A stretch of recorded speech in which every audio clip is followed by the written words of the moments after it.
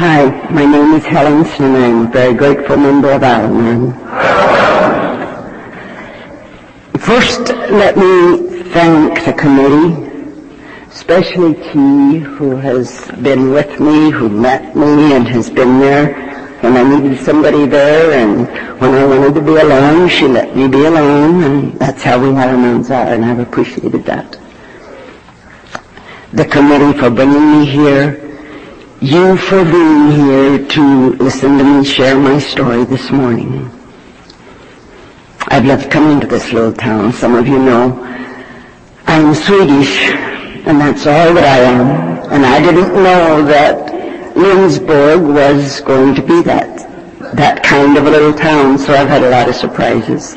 I went downtown and shopped yesterday afternoon and spent some money. I enjoyed the Swedish dancers and the Swedish food. And I'm sure that I am supposed to be right here today. I am going to give you a little background on myself.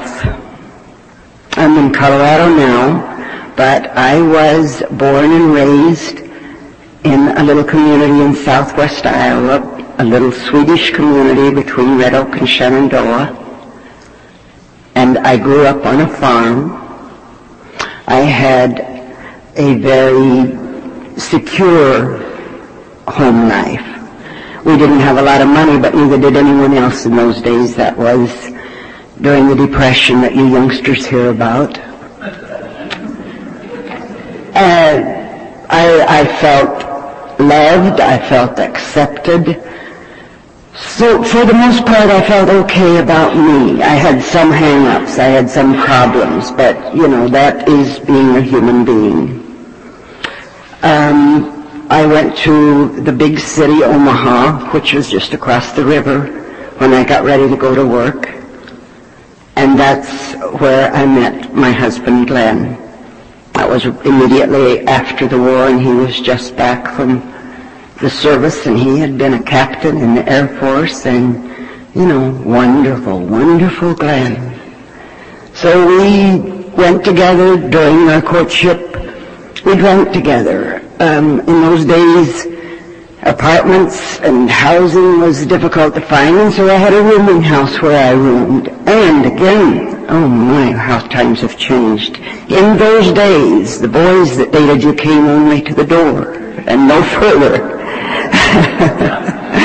And so we went to nightclubs and drank and talked, and I thought this was fine. I was doing this so we could be together and so that we could visit, I should also add that I think that Iowa was probably dry at the time I grew up there, and that would tell you about how interested I was in alcohol and about what I knew about alcohol. Nothing. Absolutely nothing. So I was drinking because it was a social thing to do, and Glenn and I could be together, and had good times. Had lots of fun. Went to parties. He knew a lot of people. He'd grown up in Omaha. He'd gone to college in Omaha, and he knew a lot of people, and we had a lot of fun. We were married, and we still continued some drinking, but everything was fine as far as I was concerned, as far as he was concerned. And then, when the family began to come along,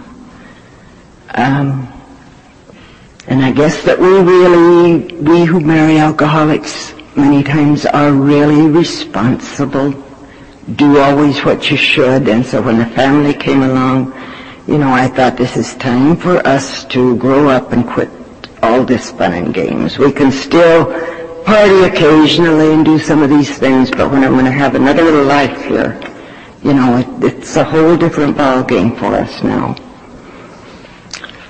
And we talked about this, and Glenn couldn't understand this.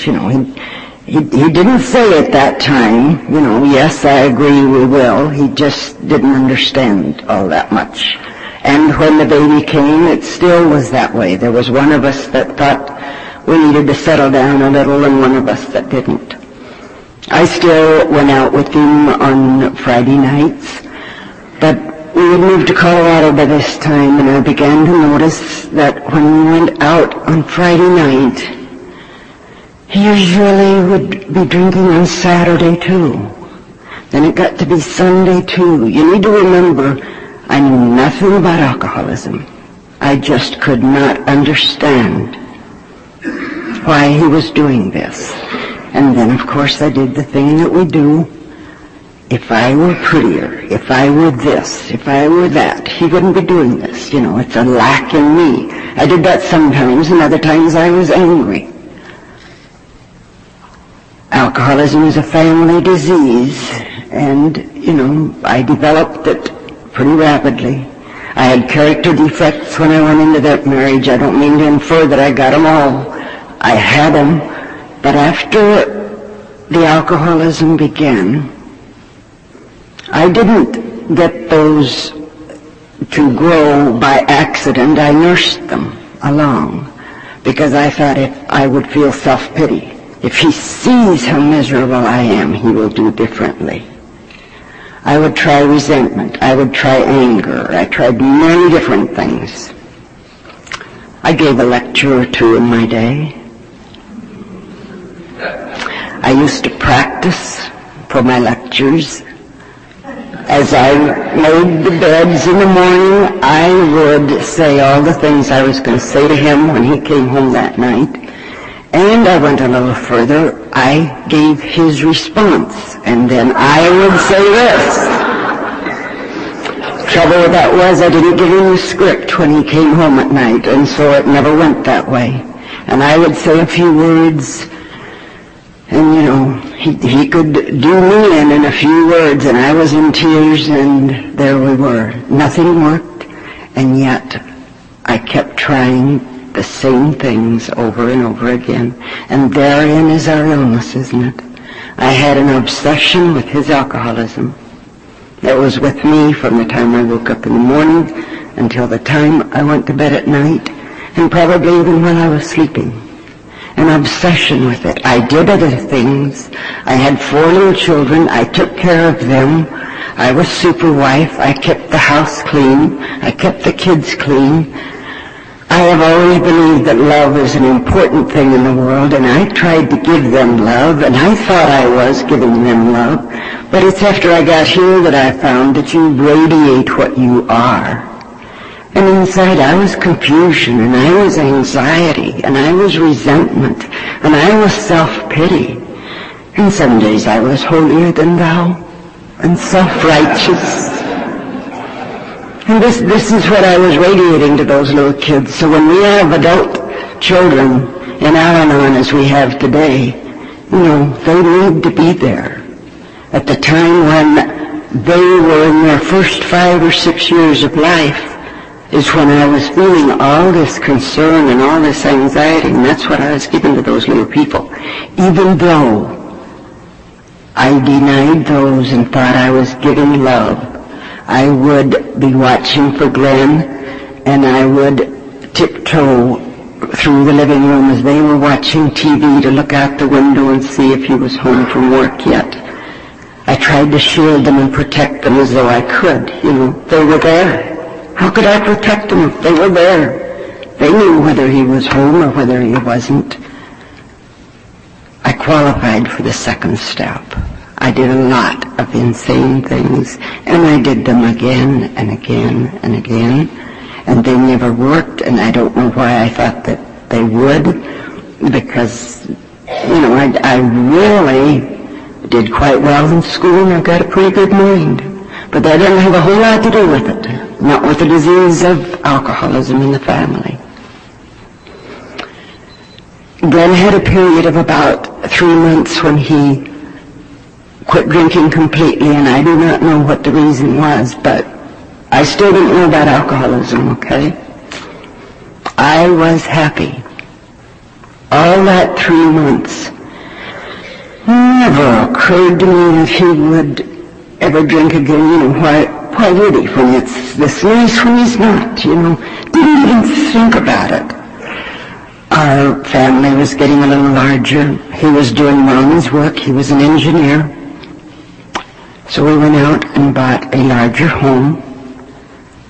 And before we got moved into that home, he had a drink again, you know. And as we know, alcoholism progresses, and it progresses whether you're drinking or not, and he was right back where he was prior to that, and at that time he was pretty much a daily drinker.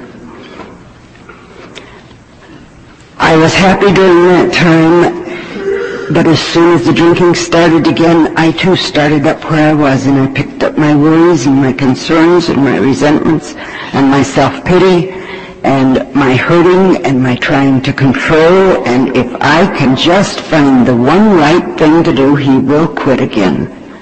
And I kept looking for that. I found out about alcoholism through an article in the Denver Post. He was out drinking one night, and I read the paper and came across this article about alcohol, which caught my eye, of course. In this article, listed the 20 questions for an alcoholic to take. And I read those 20 questions, and I answered them for Glenn, because I could. And I decided this is what his problem was. You know, gave a number to call, and the next day I couldn't wait to call that number. Again, I was lucky. That was in February of 1958. And I called this club that was in Denver, and there was an alcoholic on the desk, and his name was Dan, and I loved that man. He shared with me what alcoholism is and what AA is and what Al-Anon is. And that many times the family members are sick too, and, you know, I gave that the quick yes. I'm sure that's true, but let's, get on to this alcoholism bit. And he did. He told me a great deal about it, and he shared the program with me, and he had quite a lot of sobriety, and he was a spiritual person. And I liked what I heard. Possibly I'd have liked it for me if I was thinking of me, but I was thinking of Glenn, And I said to Dan, that certainly sounds like the place where Glenn needs to be if I can get him there. And Dan said to me, oh, Helen, you can't get him here. And we'd talk a little more, and I would say that again, and he would repeat, you can't get him here. But, that just went right through my head, because you got a problem, and you know what it is, and you know where the solution is. You just follow that, don't you? He said he would mail me a whole lot of literature, and he did, and I got this the next day. There was not a lot of Al-Anon literature in those days. We didn't have our one day at a time. We had some little pamphlets put out from different groups. There was the Chapter 9 to Wives in pamphlet form. There was a lot of information about alcoholics in some of their literature. There was one little pamphlet that had do's and don'ts in it, which I read, real quickly, because I wasn't going to need all this, because of course Glenn was going to do something about this immediately. A lot of this said, don't try to push your alcoholic, that he might be sensitive about this, that there is a symptom of denial with this. And, I read all that, but my Glenn and I were not like that, If you got a problem, you talk about it and you look at it, and that's it. And so he came home from work that night, and I couldn't wait to give him this literature. And he took one quick look at this literature, and up on the refrigerator it went, and he just looked at me, and I didn't say anything. I didn't have anything to say. I just was shocked, I called Dan again the next day and told him this, and he said, you didn't read what it said in that literature. And I realized that was true. he shared with me again about the Al-Anon family groups. I had 4 little children at that time, and they had one Al-Anon group that met on Tuesday night. And I said, I can't leave my little kids right now. Glenn is an active alcoholic, and I can't leave them. So he said, well, you call us back, and I had talked to his wife, Mabel, by that time. She was an Al-Anon. And he said, you just keep calling us and keep in touch with us, and we'll pray for you. And he shared the program with me. And I was to call him many times in the next year. And they shared with me, and I shared with them, and I thought I was on the program. You know, that was 1957. I could talk about those steps. You know, you don't have to work those steps to talk about those steps. You can say beautiful things about them and not be working them. Because, you know, I did that, but when I hung up the phone and went away, it's, are you living them? You know, and I wasn't. You can't do that without a group, I don't believe. I couldn't do that without a group. Dan kept saying to me, you're going to have to let go and let God. You're not going to get Glenn here. There isn't anything you can do. And I just could not accept that. I thought it was my obligation to get this family straightened out, you know. We're going to hell in a handbasket here, and there's somebody saying, nothing, do nothing, just take care of you. And, you know, for as far as I could see, I'm fine. If he quits drinking, you know, fine, no problem. One day he said to me, Helen, if you ever think you're going to help Glenn, you just as well throw in the sponge. And those words got it to me, that there probably wasn't anything I could do, and I was ready to accept it. He had talked to me about let go and let God. Again, I didn't have a group, you see. So I let go and let God, but I did it in a negative way. It's a very positive thing to do to me today, but I let go God.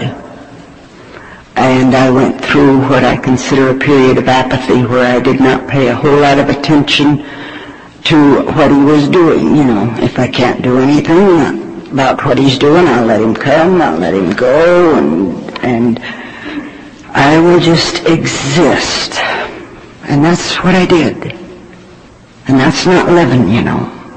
That's just existing, waiting. And Al-Anon certainly offers us the way to do something besides wait. Certainly offers us the way. I didn't even call Dan. I had talked to my minister about this problem. My Glenn was elected to the board of our church. And little moralistic Helen, you know, I had to call, now I would have to call the minister and tell him, you know. You see, where I was, I gave lip service to the fact that it is a disease. Only lip service. So I called my minister and told him that. And he said, well, you know, that really doesn't concern me all that much. You know, he treated it as a disease from the very beginning. My minister did, and I did not. That minister was very helpful to me a lot of times and helped me get to Al-Anon.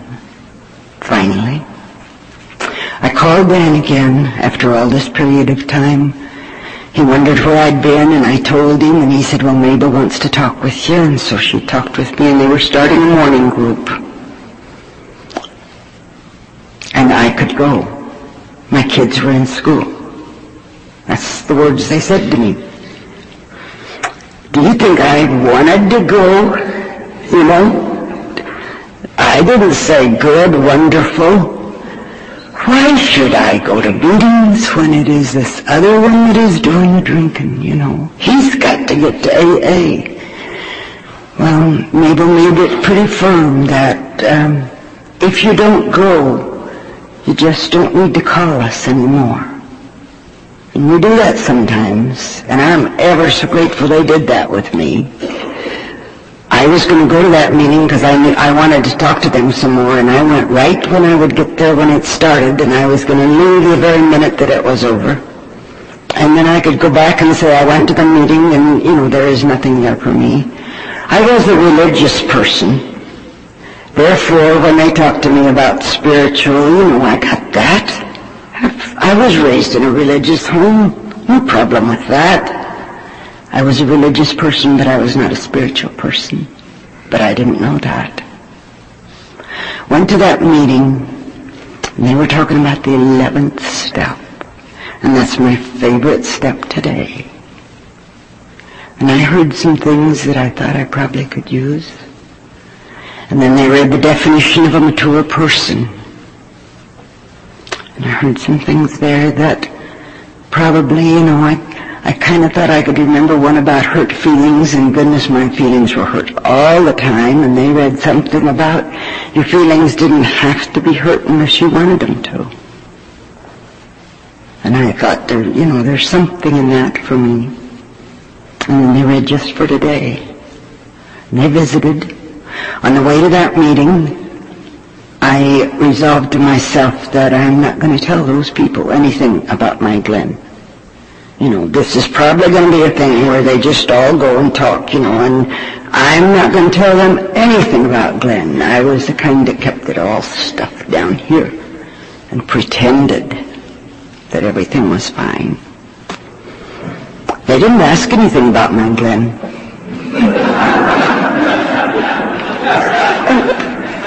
They didn't even talk about their alcoholics. They talked about the 11th step and about the definitions of a mature person. And I felt the warmth, and I felt the love. And when I left there, I still left pretty rapidly, but I thought I'll probably go back. Well, when it got getting close to the next Thursday, I could hardly wait for Thursday. I'd had 1 hour where I really felt pretty serene and comfortable in that meeting. Couldn't do much with it beyond that, but that was 1 hour. And so I went back, and I never missed a Thursday morning after that. No matter whether it was snowing or hailing or sleeting or whatever, every Thursday morning I went to that meeting. And I read. And I tried to change myself. I was forever on the first step, I think. Took me a long time. I'd work at it. I'd make a little progress. I would think I was letting go. I was admitting that I was powerless. And I mean way down here. I don't mean just up here. I mean way down here, so that my reactions were, it is a disease. But I would stumble every once in a while. Some crisis would come up, and I have to say crisis to me, because I realize that what's a crisis to us is not always a crisis to the alcoholic. Then I would slip back, and I'd have to try it again. And that let go and let God, I just struggled with that. I couldn't see how, if you still loved somebody, that it could possibly be right to let go and let this thing happen. Now I remember I asked, excuse me, one of the old-timers in our group, and I'm grateful for those old-timers because they had the depth that I needed. Their husbands were all safely in the program, and that was another reason I was skeptical. I can see how this can work for them and how they want to come to these meetings and talk about these things, But mine is not in the program, and I'm not sure they've got the right path for me. So I talked to her about this thing of love, and she sent me a little book, The Greatest Thing in the World, by Henry Drummond. Like I say, we didn't have all the Al-Anon literature we do today, so we had to do with other things. And I read through that, and I read things, I'd known these all my life, but I hadn't practiced them, you see. And that's what makes all the difference, whether you practice it or not. And it said in there, love is not selfish. Love is not puffed up or proud or seeketh not its own. Love is generous, and love is kind, and love does not seek to control. And there's that word, control. You know, Livings, we hadn't talked a lot about control. We do today, but we hadn't at that time. And I thought, I do believe that's what I'm doing. I am trying to control him. And his free will was given him by God, and I'm in here trying to control. And in addition to that, as I read the literature, I saw that I was giving orders to God. I hadn't realized that till I read that in one of those old books. You know, it says just report for duty. And I was telling God what to do and when.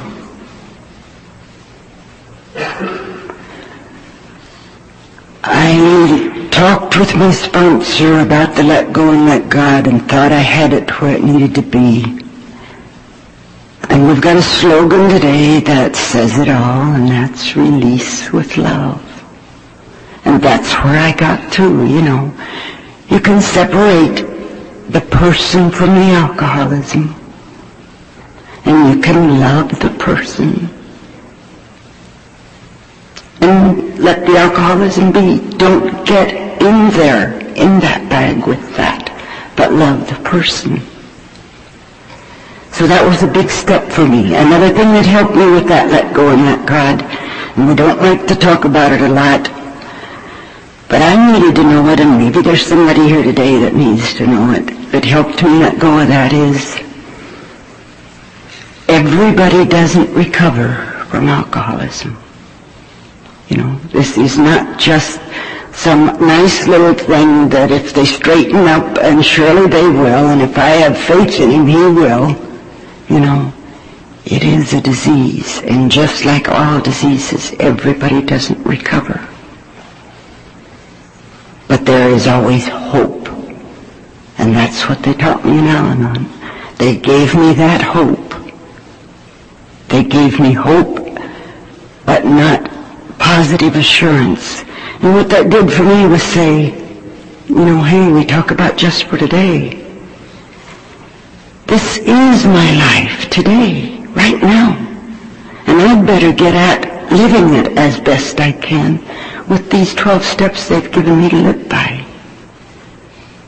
And quit worrying about whether he's going to be drinking or not. Quit being obsessed with his alcoholism. I was able to do that through prayer. I was going to a group. I could do that now. Through some telephone calls. I was able to work this program and let go of that. Took a long time and a lot of meetings to do that. But it became possible for me. Soon we had people coming to our meetings who also had husbands who were still drinking. And there were some of those who were older and felt like they had nowhere else to go and they had to stay. Now, I didn't evaluate whether that was true or whether they were being a martyr or what they were. I did not get into that at all.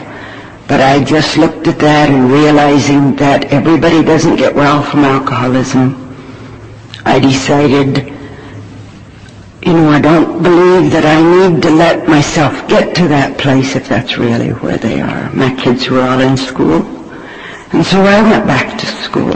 Not with the idea that I'm going to go to work, that I'm going to get a divorce, not with any idea except I'm going back to school now. It would be good for my mind, give me something to think about, and it is always good to improve yourself, and so that's what I did. At the time I finished those courses, my alcoholic did not get better when I went to Al-Anon. He got worse. It's a progressive disease. So when I got through my school, I went to work.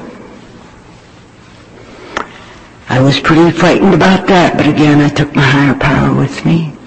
And I got a job, but I know it's the one I was supposed to have because I stayed there 19 years. And they were wonderful people. And we were just like a little family. There were 4 equal owners, and then there were a couple other employees, and there was me. And when summer came, I still had these children that were school age. And I talked to them about that. I said, I'd really like to quit for the summer.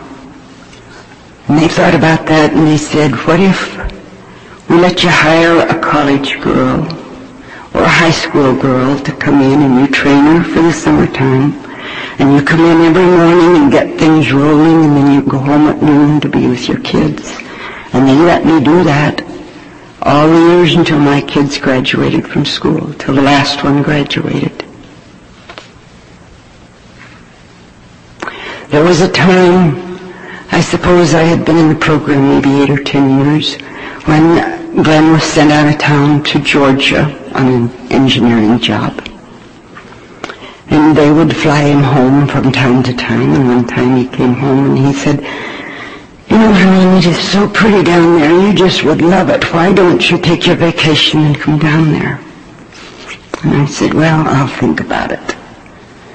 And he left, and I thought, it is so nice here, without his drinking and coming in at all hours. Why in the world would I want to go down there, where he's probably drinking and living it up, But I have a conscience, and so I thought about it, and I felt like I ought to go, and part of me wanted to go, and part of me didn't. And I prayed about it, and we have a terrific capacity for making things complicated.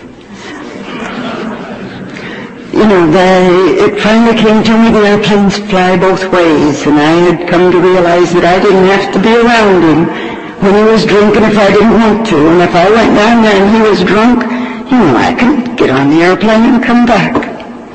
Well, he didn't drink. We had a beautiful vacation, and I'm ever so grateful I went. We went down to Daytona, we did a lot of fun things, and that was just the beginning of a lot of vacations. And he didn't drink when we did these things. And I don't know the why of that. He just didn't. Our daughter got married and went to Kodiak, Alaska, and we flew up there to see her. We still had one boy at home, and we took him with us. During the years the kids were in grade school, my social activities were hardly anything. I had bluebirds for my social activities. I taught Sunday school. I did things like that involved the family, those kids. But now they were grown, and so we could take some vacations, and we did that many times. And I had a good time. I had learned to live in now. And Al-Anon taught me that, He may have been drunk yesterday, but that doesn't have to affect today. And I could not have done that before Al-Anon. I don't know about you, but if he was drunk for 2 days and decided on Sunday to take me for a nice ride in the mountains, do you think I had a good time? I would not let myself, How could he dare to think that he could help me enjoy something after that? After Al-Anon, I could do that. I could let go of all that and live in the now. I'm going to skip along here. I better look at my watch. Oh, my. We're going to go quickly all the way up to 1976. That one day, this was the 4th of July weekend. In Glenn's story, he would say, I was a red-blooded American boy, and I was a pilot in World War II, and I was going to help my country celebrate the 4th of July. At the end, I don't have to fill in what I don't know, because I wasn't with him, And let me say this, if there are some of you who do not have your spouse there. You know, if you are watching for the crisis that's going to get in there, or the big catastrophe that's going to happen that's going to get in there. I saw nothing different about that drunk Glenn had that weekend than a lot of others. Wasn't nearly as bad as far as I could see. But it's something that happens inside of them, and you alcoholics know that. And when I came home from work on that day after the 4th, he came to me and he said, Helen, I think I'm going to seek medical help for my problem. You could have knocked me over with a feather. I could hardly believe it.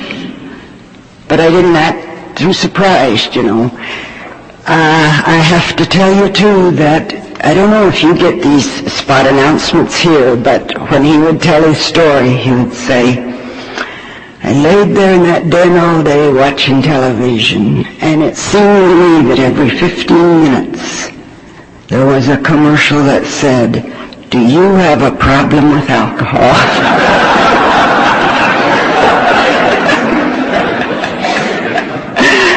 And he said, I finally had the answer, I sure as hell do.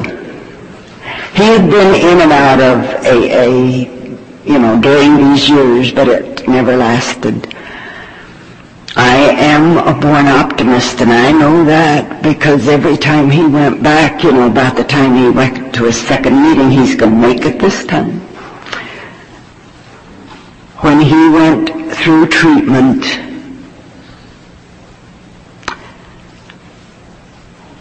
I think that was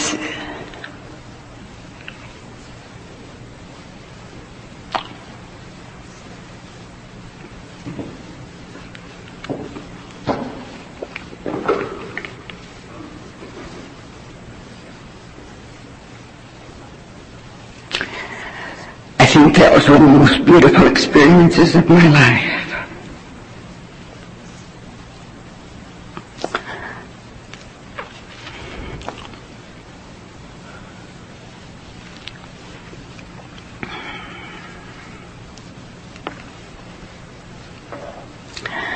I was in Al-Anon. I'm sorry, but I'll give it to you. And I was free of those resentments, and I could watch him, and I could enjoy and appreciate what I was seeing, and it was a miracle. I went down there every night.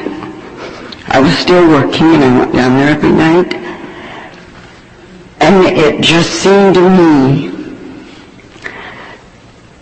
that what I was seeing was a life that had been closed up like this.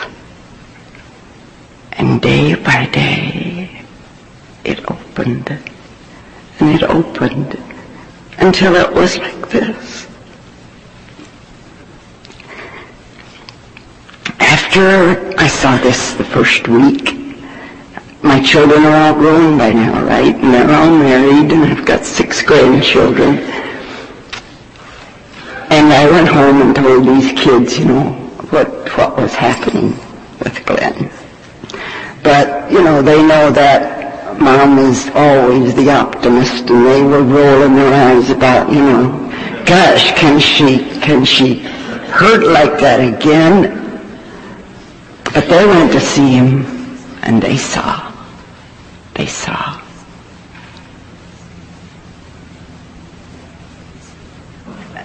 He never had another drink after that. He knew, because he had been in and out of AA, that was only a bridge to AA. And he went immediately to AA. He got active in service. I was in service. We went to open AA meetings. I went to my closed Al-Anon meeting. He went to his closed meetings. We went to assemblies. We went to conventions. We did all those fun things you do, and it is fun. And so you see, by now I have built 2 bridges. I built one bridge to freedom that took me to freedom where I could be happy, joyous, and free during the years of his active alcoholism.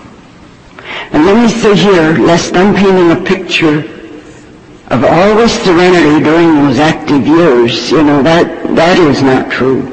That is not true. I got angry. Active alcoholics do some little things that tend to make you angry. But I was aware of a program that worked. I did not get in that bottomless pit of self-pity anymore. I did not hang on to resentment. I did not try to manipulate him with my feelings. And so I had a bridge to freedom, and I was happy, joyous, and free. We had plenty of money. I had a good program. The kids were doing well. We could vacation. And it got to the place where when he became a periodic as the years went by, and why that was, I have no idea. Whether my Al-Anon had to do with that, whether his going to AA occasionally did, or if that just happened, I have no idea. But anyway, then I built the bridge to freedom when he was in the program. And I'm going to tell you that didn't take me any time at all. There are little adjustments, but, and I have to say that's for me. Because I've gone to enough meetings to know that's not true for everybody. But for me and for Glenn, we just did not have that many problems. It was a beautiful, beautiful time. And I had been happy, joyous, and free before, but now there was a little more lilt in that happy, joyous, and free. Very, very beautiful, happy time. And I was grateful. We took some vacations again when he was sober, and then we took some cruises, and he loved those. And we had glorious, glorious times. I remember once, and it doesn't make any difference how many years you've got in the program. I'm not going to say it doesn't make any difference. It does. It's easier for me to work the program today than it was when I was in 1 year, by a long shot. But that doesn't mean I'm going to do it better every hour of every day than somebody that's in 1 year. We went to the Bahamas on a vacation, and I got sick, which I hardly ever am. I have very good health. Had a pain in the back that just would not go away, and I thought I'll get back to the hotel and we'll rub it with Bengay. One of my defects of character, and I've corrected this a little bit, is that I think I am indestructible. Nothing is ever going to happen to me. I know now that it is. Anyway, my back ached, and I couldn't sit, and I couldn't stand, and I couldn't lay, and I couldn't be, and I'm not that kind of a person normally. And Glenn went to the hotel to get a doctor for me, and they said the doctor's on the other side of the island doing surgery. And so he came back, and I was just absolutely out of my mind with this pain. And he had been doing everything he could, and so he sat down on the side of the bed with his head down and his shoulders down, looking completely hopeless and helpless. And that's when God helps us most, isn't it? And he said to me, who had had these 12 steps all these many years, and the serenity prayer, and the prayer of surrender from the big book, why don't you say a prayer, Helen? My Glenn said that to me. I hadn't thought of those 12 steps while I'd been hurting like this. I hadn't thought of saying, God grant me the serenity. I hadn't thought of surrendering. I hadn't thought about that line that says, abandon yourself to God. I hadn't even thought about it till Glenn said that to me. And I did that. And I went to sleep. And I woke up in the middle of the night with a little bit of pain again. And I surrendered again. Abandon yourself to God. I had done that many times mentally. I had never done that physically. I don't know what was the matter with me. We went to the doctor the next morning. That's kind of scary because that's not your good old American doctor. Well, he didn't know what was the matter with me. He gave me some codeine for the pain, and I took one of those, and Glenn thought I ought to keep taking it, and I said, I don't want that stuff, You're just out of it. You're just out of it. I don't know what was the matter with me. I've never had a problem since. But I know that night when I surrendered and abandoned myself to God, all my fears and all of everything, it went away. And it does that mentally. Glenn and I talked at a convention in Colorado. And that's another little prayer that when I first came into Al-Anon and when I was at this place where we all get, where, if I can just tell all those people, they're all going to come. And I thought, if Glenn and I could if he could get in the program. See, I was just in the program, feeling this flesh, and I'm projecting, of course, he's going to be here. And when he gets here, we can carry the message together.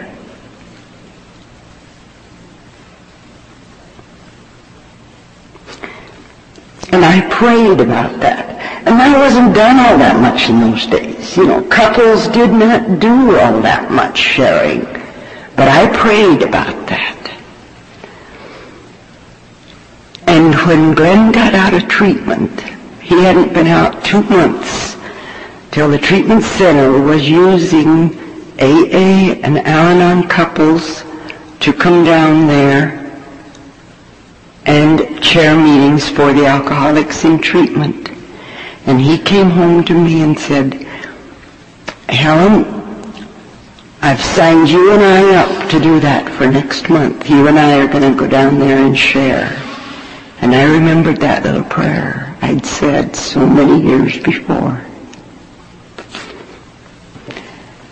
We shared at a convention, we shared in groups, we gave talks in groups, and we grew quite a bit from that. Sometimes there were things that were said as we shared together that were hurtful. Sometimes I could tell that something I had said was bothering him. But I worked that 10th step.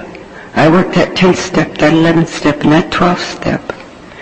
And if I see something that I might have said that's bothering him that I don't know what it was, I would ask him on the way home, did something I said bother you? And he would share with me. And that's this program.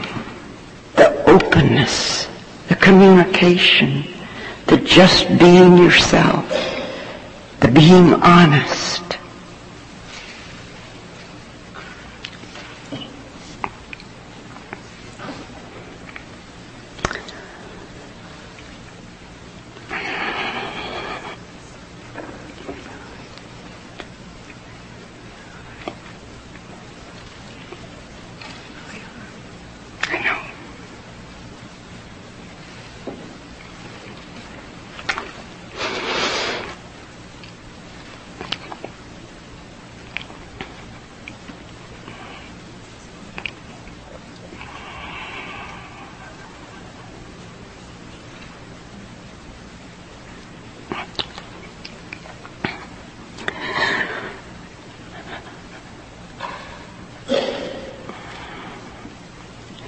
Glenn died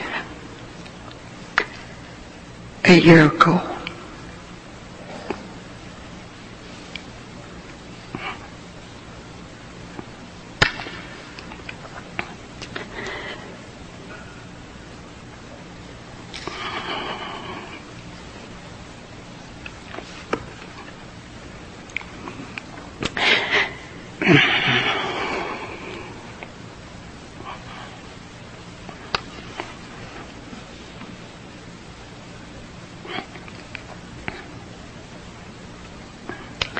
I'm sorry, but I know I need to do this.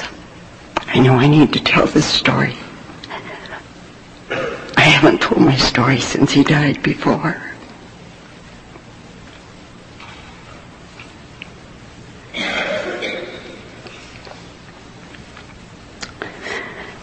He died sober, and I was there, and I'm grateful for that.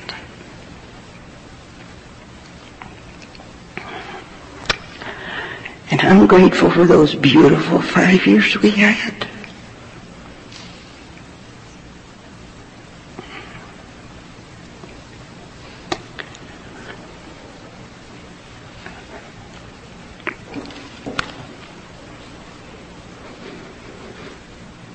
And I'm very grateful for Al-Anon for all those years before he got to the program. Because don't you see, I could be feeling a world of guilt for carrying all that resentment, and who knows what I would have done with it all those years. I'm very, very grateful that I had Al-Anon during those years. Don't misunderstand me. I got angry at him sometimes, but we're not perfect. I felt resentment and I felt self-pity. But I knew a better way. And I used it. I use this program. I have to use this program. It's how I live. It's the way I live. I couldn't give it up now. And so now I'm building a third bridge.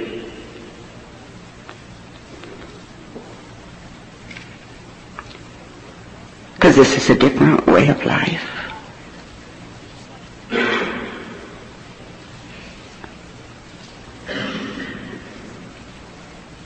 I hope I can tell you now how much love my Al-Anons, and I call them mine because they were then, and the alcoholics gave me when I needed them. You spend so many years in this program trying to give it away, and in the matter of a few weeks you have got more back than you could ever give away, ever. They were there with their love. They were there with their caring and their hugs. I was reduced once again to an empty vessel. I had nothing to give. Not right then. And they gave to me. And little by little, I began to get a little bit of serenity, and this program helped me get it. You know, when those never-agains come, you don't think about the never-agains. You think about right now. God, get me through right now. That's all that matters. That's all life is made up of, is the right nows. There's hurt. You can see that. There's pain.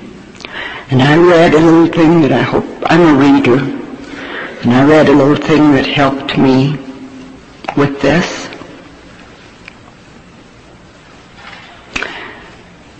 It's in Kubler-Ross's The Final Stage of Growth. And it says that the hurt and pain of losing a spouse is intense, and it is. If any of you out there have walked that road, you know it is intense.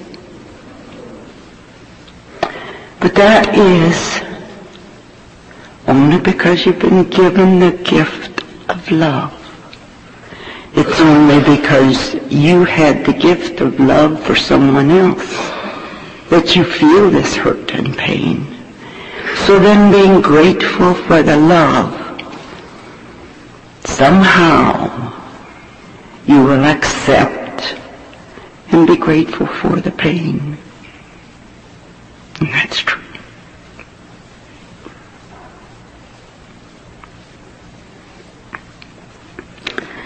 I'm going to close now because I think I've been here a little long and I don't have a whole lot more to tell you.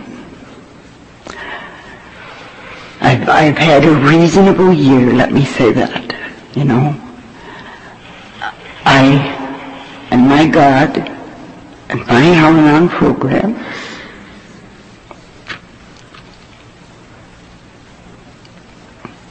we're going to go on.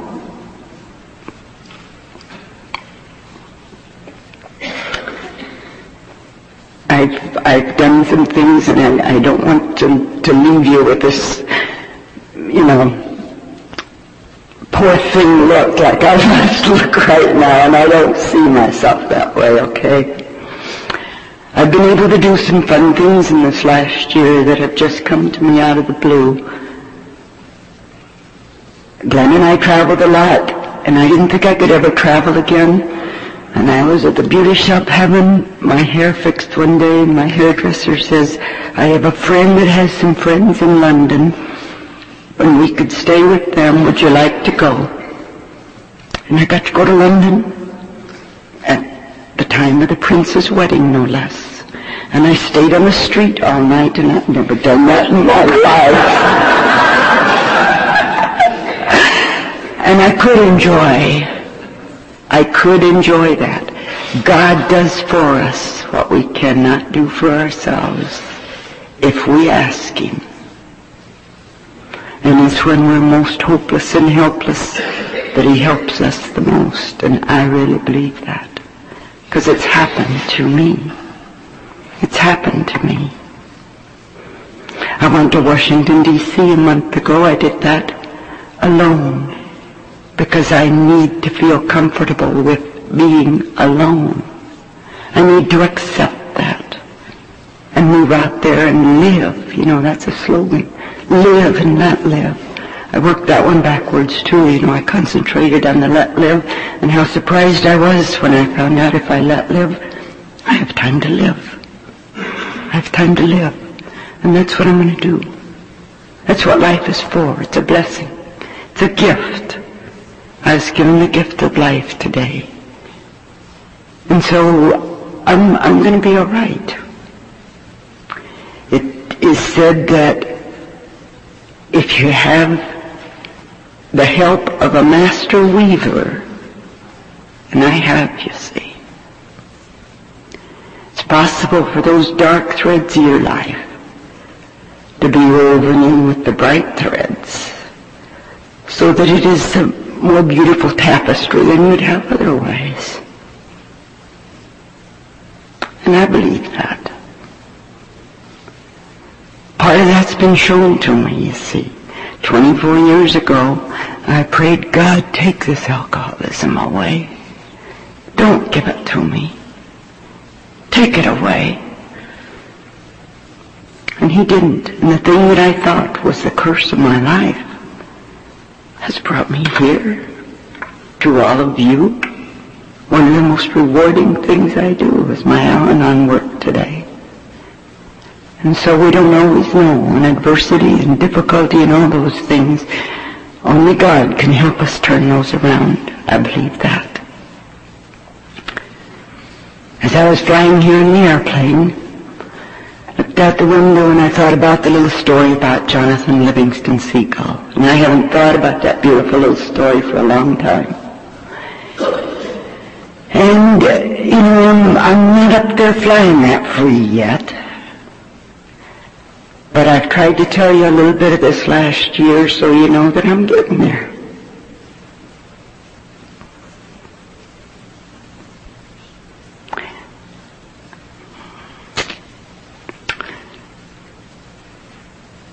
Your bridge to freedom has been a good theme for me, because I'm building my third bridge.